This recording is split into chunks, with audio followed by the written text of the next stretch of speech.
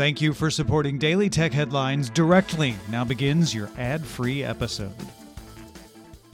This is the Daily Tech Headlines Weekend History Edition. Consider that on this day, September 30th, 1980, Xerox published the version 1.0 specifications for Ethernet in conjunction with Intel and Digital Equipment Corporation.